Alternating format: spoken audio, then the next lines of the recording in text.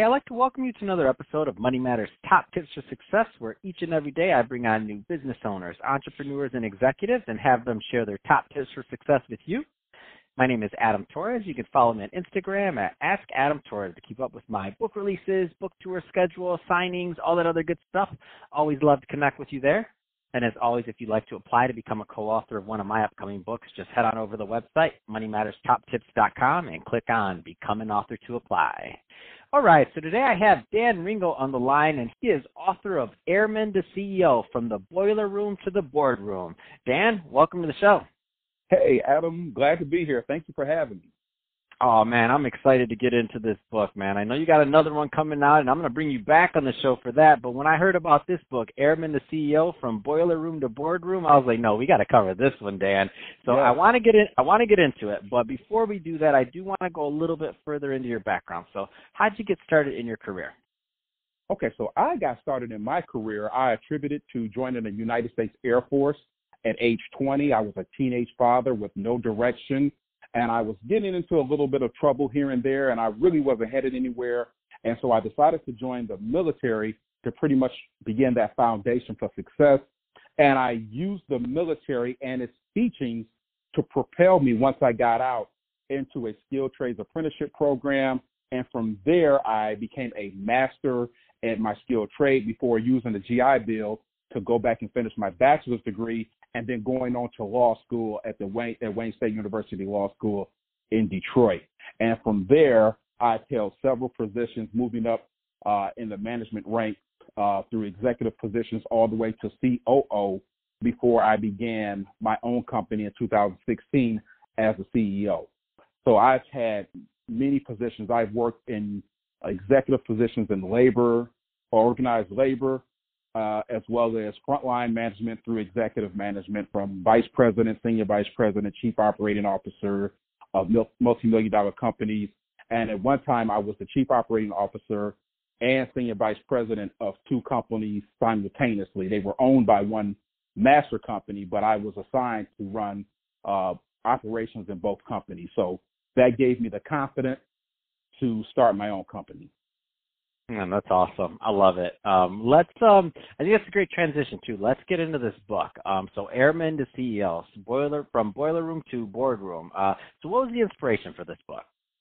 The inspiration was really being able to give people motivation and hope that they too could change their life. Now, I gave you a Reader's Digest of my background, and it really was condensed, but there was a lot of trials and tribulations that allowed me to pivot in several points in my life to allow me to continue on a path of success.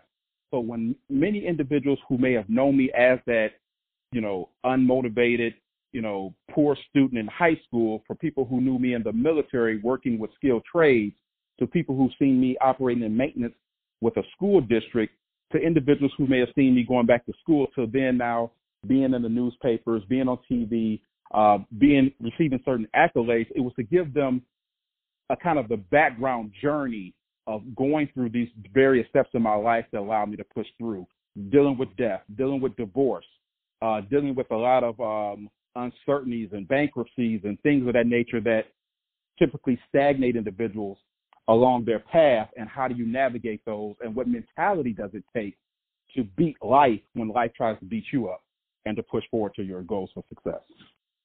Man, that's exciting. So I looked at, I've been looking through this book, and I mean, there's a lot of interesting stuff here. We're not going to have time to go over all of it today, but I would like to touch a little bit further on some of them. So, For example, Chapter 2, Anatomy of a Decision. Tell us a little bit more about that.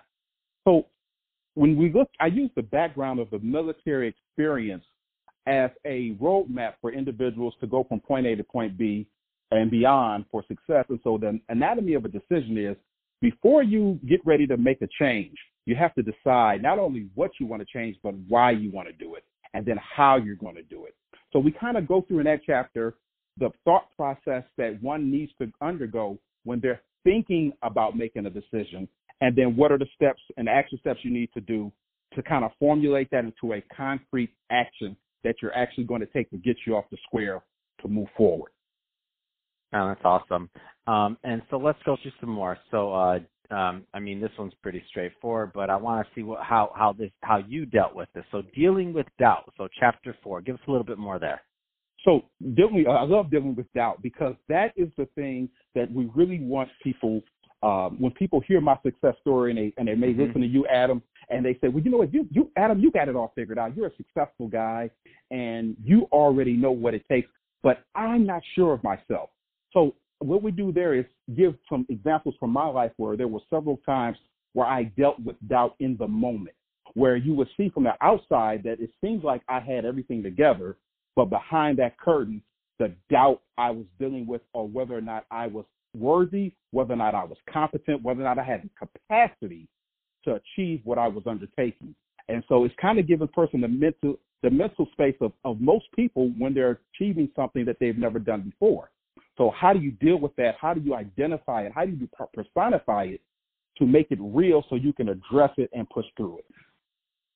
What are some of the big takeaways that you hope that the readers that pick up this book are going to get from this? Like, what are going to be some of those aha moments that you hope they have? Some of the aha moments is realizing that permanent change and meaningful change does not occur until the pain or fear of remaining the same is greater than the pain that change will bring. Once you have said, I cannot and I will not be in this position 1 week, 1 month, 1 year from now, that's when permanent and meaningful change starts to begin. So it really kind of gives you that my moment in my life when I had that experience, and it was a moment big enough for me to say, this will not be my life, and I made a declarative statement and action steps behind it. And then also that regardless, when you decide to make the change and you decide to change your life, that the roses do not pop up from the concrete and the sun does not automatically come out. Usually that's when life gets tougher. And that's when all the obstacles that you thought of and some that were unforeseen will come to you. And how do you realize those and know that that's part of the process, and that success is nothing but a test and progress is a process? How do you continue to identify and push through those things? So it's really to give that person to know that this is a journey, not a destination. And that's the main takeaway I want to take people to take away from this book. And it's less than 90 pages, so it's a very quick read. That's awesome. So Dan, if somebody does want to pick this up, what's the best way for them to get it?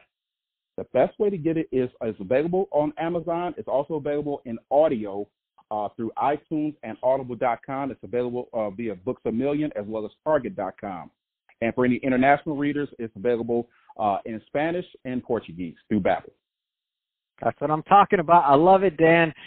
So, hey, Dan, it's really been a pleasure having you on the show. I mean, great catching up, and I'm excited for this book to dive into it, but also excited for all the new projects you have going on and that you're working on. So great stuff having you here. And to the audience, as always, thank you for tuning in. Hope you got a lot of value out of this. If you did, don't forget to subscribe to the podcast, leave me a review on the Apple iTunes Store, do all those great things we do to support our podcasters. I really do appreciate it. And Dan, thanks again for coming on the show. Thank you, Adam. Talk to you later.